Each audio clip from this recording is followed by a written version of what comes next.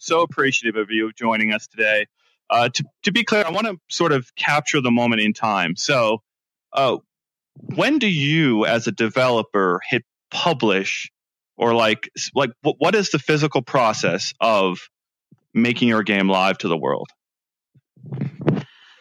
Wow, that's a huge question. How do I break the very last process? I mean, do you have to hit send or publish on every platform? And how recently did you do that compared to when we're talking right now? Right. Well, I mean, so I think what was different about Pistol Whip was mainly that we have an active leaderboard, and there's a bunch of modifiers that place you in different kind of filtering orders on the leaderboard. If you're using Deadeye or whatever. Anyways, as a live product, we had to account for different SDKs that would serve leaderboard functionality. So it wasn't just a matter of let's get a build in 2 weeks prior and then ship it, because we had all these leaderboard knock-ons that needed to be accounted for at the ecosystem level. So whatever their SDK was had to be implemented. So there was a bit of a mad dash to make sure that all the leaderboard stuff was stable and shippable, I guess. But other than that, it was a pretty normal process. Do you have any expectation for when you'll be able to get that PSVR version out? We're not announcing anything yet, but it's been something in the works and planned for a long time. But it'll be sooner than later. So I lost my train of thought a little bit, but I want to talk about sort of what Cloudhead is as a studio and how you arrived at Pistol Whip, because your first two games are completely different from Pistol Whip, and I think it's probably a surprise out there to people that you arrived at something so different from those first two. So I'm curious about that process. How did you arrive at such a different game? Yeah. Interestingly, it's not that far off from kind of the studio sensibilities in the first place, because, for the longest time we talked about, wouldn't it be awesome to do Indiana Jones? Let's take that scene for scene and rebuild it as a VR experience, like some kind of movie narrative that you get pulled through that you can't stop as a user. You just have to kind of react to it. So the whole studio is a big fan of just movies in general. And when we started, getting into action movies, and then John Wick came out, there was this kind of moment where we're like, well, so what if we took action movies and then we broke them down based on, how they're actually editing those scenes and pulling a user through a scene, or rather the viewer in this case, through a scene because of the orchestration and because of the soundtrack. And they're doing these really smart cuts beat for beat as you kind of move through an action sequence. So we're like, how could we translate that to a game? And in VR, that would be sticky and something we could accomplish with, a medium budget and not a ton of time. So that was really kind of the starting point for what Pistol Whip eventually became, was, how do you drag a user through an unstoppable action sequence and just really tap into a reactive mind more than anything else. The reason I was bringing up the multiple versions of the game was I got an update for the Quest version probably an hour before your launch was scheduled to go. So it was clearly an evolving product even to the last minute. And I guess I'm wondering, how do you manage stress as you approach that finish line? How do you stay focused and not crumble?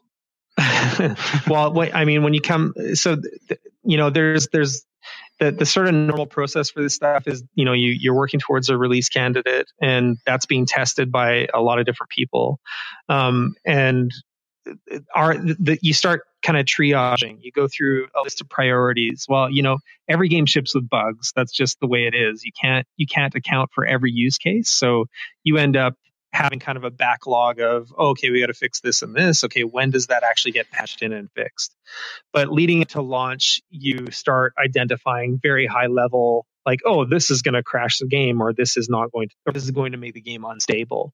So any kind of like last minute pushes are all in service to maintaining game stability more than anything else.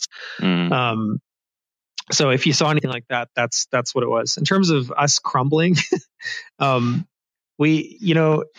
every game studio has a different way of kind of functioning. we tried really hard on the last two projects not to crunch, but inevitably, there's always a couple people, or three people where they're just wearing too many hats and they have to work more than anybody else on the team. Everybody worked very, very hard on this production. It was very much a passion project in that way. But the wheels definitely start coming off at the end when you're just, you've pushed it as hard as you possibly can, both physically and mentally. And it's kind of the nature of video game production as much as you try to get away from it, even when you're like super conscientious of overtime. It's really, really, it's just a super difficult medium. It's not, I would say it's even harder than making a movie. Those guys get paid for crazy overtime. They expect it, but they're dealing with a linear narrative and nothing ever changes from that. And the edit is the edit, and there is no bug fixing, and there are no user use cases or knock-ons from users breaking a system or doing something unexpected. Like, video game production is just hard, just flat out hard, period. And VR is an interesting multiplier of that. So you have kind of known things that you're up against in video game production, but then you add VR's unknowns to that matrix, and it's a force multiplier, very difficult. And I don't know, you just force yourself through it, I guess. And so I guess, what does launch day look like in that scheme of ongoing development? Because you mentioned wanting to do updates almost weekly, I believe. And I want to understand, is there a breather here? Are you able to take a breather? And what are you looking for now from the community? So what sort of feedback are you hoping to receive? Yeah, we're a pretty small studio, so we're 13 right now. So what we kind of do, or what we try to do, is kind of do rolling time off for different people. Just in terms of like the mechanics of running a studio, it's just trying to give people adequate time to take some downtime after completing a project.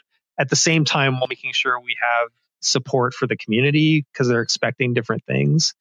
So that's all in the works. In terms of like updates, we do plan, kind of like bi-weekly updates or monthly updates. And again, we're always triaging. We're always like measuring what is most important to release as a feature, or what is most important to release as a fix for a problem that might bubble up, because we can't test for everything despite best efforts, right? Mm-hmm. So what we're hoping from the community is just we have a personal backlog of there's a bunch of wish list items we have for what we want to see go into the game. We're hoping for a pretty like open and liberal back and forth process with the community, so that we understand what they want versus what we think we want and that they want, so that we can open that kind of conversation and dialogue. Of course, we're always going to be fielding bug reports. That stuff's just going to happen, and we're going to prioritize them as they come in.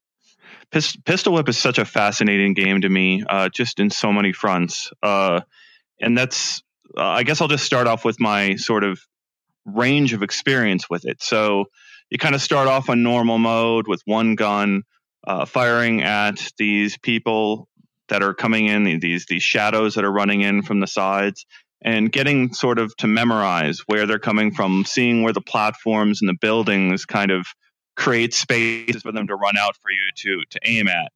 And I want to say it's maybe one or two playthroughs through the game when you start realizing your aim doesn't need to be perfect for you to still hit most of these targets that are running out in various places. And I played the game on Index at first for quite a lot of hours. And then within the last few weeks, I got access to the Quest version. And it's such an amazing example of the differences between wired and wireless gaming, because I absolutely adore the sound on Index. Those speakers are amazing right off your ears. I love the visuals when it's running at 120 frames per second with that resolution. It's an absolutely gorgeous experience, and my eyes feel more comforted in there compared with even say a Quest. But then I started getting to hard. I started practicing the levels on Quest and getting in with that beat. And I started realizing that because I'm wireless on Quest, I actually feel confident enough to jump into the air and bring my pistol down on a bad guy at just the right beat. And that's something I didn't feel confident enough with a tether running down my back to a PC to feel like I could do without harming myself. Mm-hmm. So it's such a fascinating difference because the Index I could play for hours because visually comfort is off the charts for me. I feel great coming out of there after an hour where I might feel a little bit of a headache or a little sore after maybe that same length of session in a Quest. I want to know sort of, that's my impression, but what, as you as a developer on the developer side of things, how do you take all these things into account? Are these things you notice when you're developing the game, and how does that relate to the end product? Yeah, I mean, without writing a novel, I think we knew just as a studio in the current marketplace of VR, which is it's always been a trepidatious market where you have to place some pretty safe bets. Our studio didn't place safe bets with the Gallery. We went for Call of the Starseed and Heart of the Emberstone. We went for something that we thought people wanted. We thought, let's shoot for the moon. Let's try to really bury a user in a deeply narrative, very immersive experience. High quality, high budget visual values, really detailed interaction systems, all this stuff. We did that, and if this had been a normal video game market, we would have been tapping into that mist-like portion of the market, which would have made it economically viable. But VR has had this very slow growth curve that we've all seen, right? So, in getting to your question, the reason Pistol Whip became what it was because we had to look at what was working on the market, kind of doing a really deep dive in dissecting the top 10 titles that were always being played or experienced on all marketplaces, and then really digging down and picking apart the values and the pillars of those experiences, and then trying to apply it to kind of our narrative sensibilities in terms of what we wanted a person to feel when they played a game like this. But we knew at that point, we recognized that, the only way to remain a viable VR studio of medium size would be to build something that hit those marks. And in order to do that, we also had to account for PSVR. We had to account for Quest. And so basically from bottom to top, high end to visually low end, we had to figure out something that would work on all platforms. So we started from that premise, like what's the visual bar we actually have to hit in order to deliver on all of these platforms? And then secondarily, what's resonating with users and what is onboarding new users, so that we can help the market grow just kind of in general with whatever we're bringing out. I think it's a fair question to ask. Do you think Pistol Whip's going to sell headsets? Yes. I do. I say that because that was a significant part of design. We had a number of different pillars for what we needed to hit, and one of them was, if you don't understand this game in the first 30 seconds, then we've already failed. So I believe it's the kind of game that you can put on a family member or a relative or a stranger at the bus stop on a Quest, and that they will viscerally understand. There's no, I put my dad in the other night. My dad's getting up there. He's 77, or he's getting aged, and I didn't have to explain anything to him. His body took over because it was just this visceral understanding of survival, right? I agree there, but I got to talk about the people that forget to dodge, right? Yes. Why does that happen? Well, Why I don't, are they trained by flat screens? Yes. But like, I put it on a couple people and they just forget that, my head actually moves. Yeah. Yeah. Yeah. So my dad is actually a good example because he knew from prior experience that VR allowed, this liberal freedom of motion. So I guess he took that part for granted. We're still at that phase where if you put a completely green person into VR, you have to tell them to physically move their body, because exactly that, they've been acclimated to look at a 2D screen and have no impact on movement at all. So I think, let me focus this question specifically on you as sort of the leader of your team. You've been through the trenches of the early days of VR, and you've had to keep a studio together through that evolution of finding out what people actually want. And you've spent the last year on the development of this game, Pistol Whip, that released right before you came into the studio, which is an experimental piece of software itself. But I want to understand sort of, do you ever take a breather and take a deep breath and realize, I don't have to worry so much about the studio having trouble making enough money or keeping all the people employed that you've been employing for this length of time? Is there, like a threshold in your mind for how many units Pistol Whip needs to sell in order for this weight to be lifted off your shoulders? And is there a weight on your shoulders? Well, there was for a long time. There was a weight. There was a significant weight on the studio's shoulders. But that, I mean, I could say as a broad statement to the VR market as a whole, I've seen so many VR studios close down over the last 2 to 3 years. And these were people that were arguably putting out great VR products, and it was just simply because the marketplace wasn't big enough to support them or their vision. Again, it's like this fractional market thing. If this had been flat screen PC market, they would have been fine, but it's VR, and we're still building up the player base.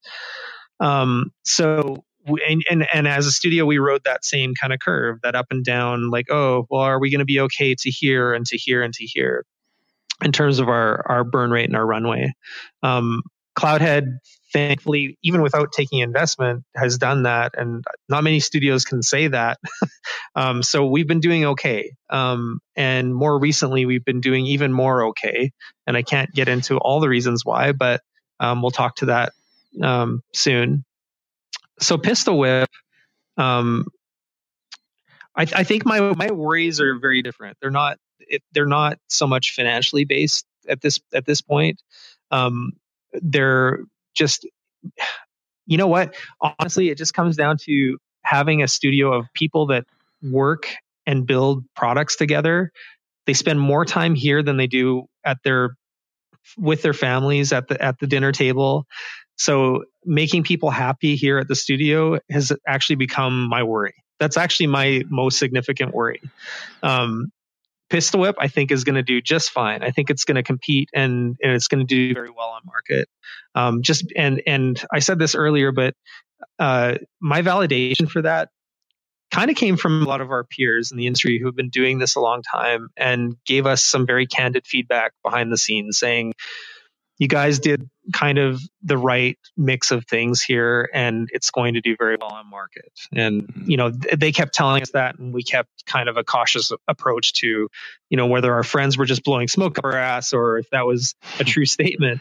But as we get more reviews and previews coming out from the player base, we're starting to believe that a lot more.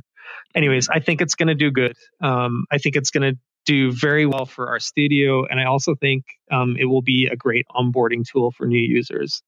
Let me ask about hand tracking. I don't know how long this has been. This has been a really fun conversation, and I don't know how many more questions I have left. The one I want to ask about is hand tracking, and how I was really impressed with the hand tracking at Oculus Connect 6, except it didn't seem great for games.